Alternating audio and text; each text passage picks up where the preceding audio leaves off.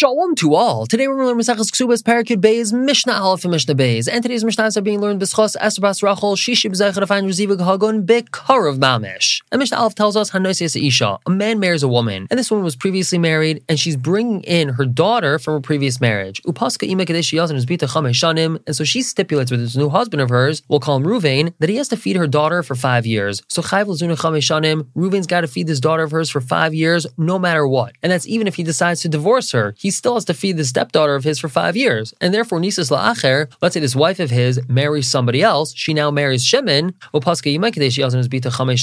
she stipulates with the second husband, Shimon, that he has to feed her daughter for 5 years. So Chayv L'Zunu Chamei Shanim. The second husband also has to feed her for 5 years, even though there's going to be overlap that these two men, Reuven and Shimon, are both feeding this daughter, so she receives double mezainis. And therefore, Lo Yamer Harishain, the first one can't say, when she comes to me, I'll feed her. Meaning, if we were married, so I'll feed her, but we're not married anymore, so I'm not feeding the stepdaughter of mine. He has to bring her food to where her mother is. Furthermore, both of these men, Reuven and Shimon, the previous husband of the current one, can't say, we're going to feed her together. Let's say it costs $10 a day to feed her, Reuven pays $5 and Shimon pays the other $5.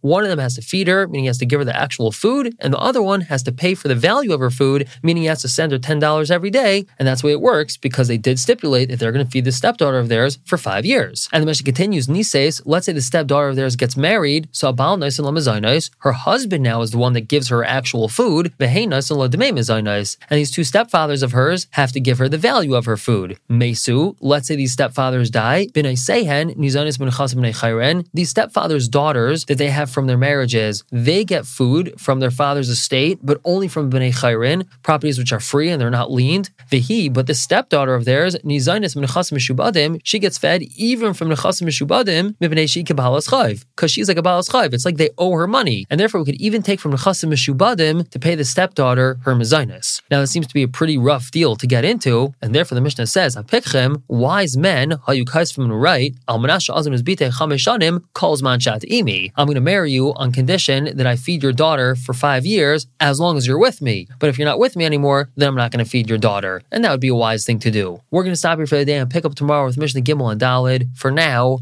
everyone should have a wonderful day.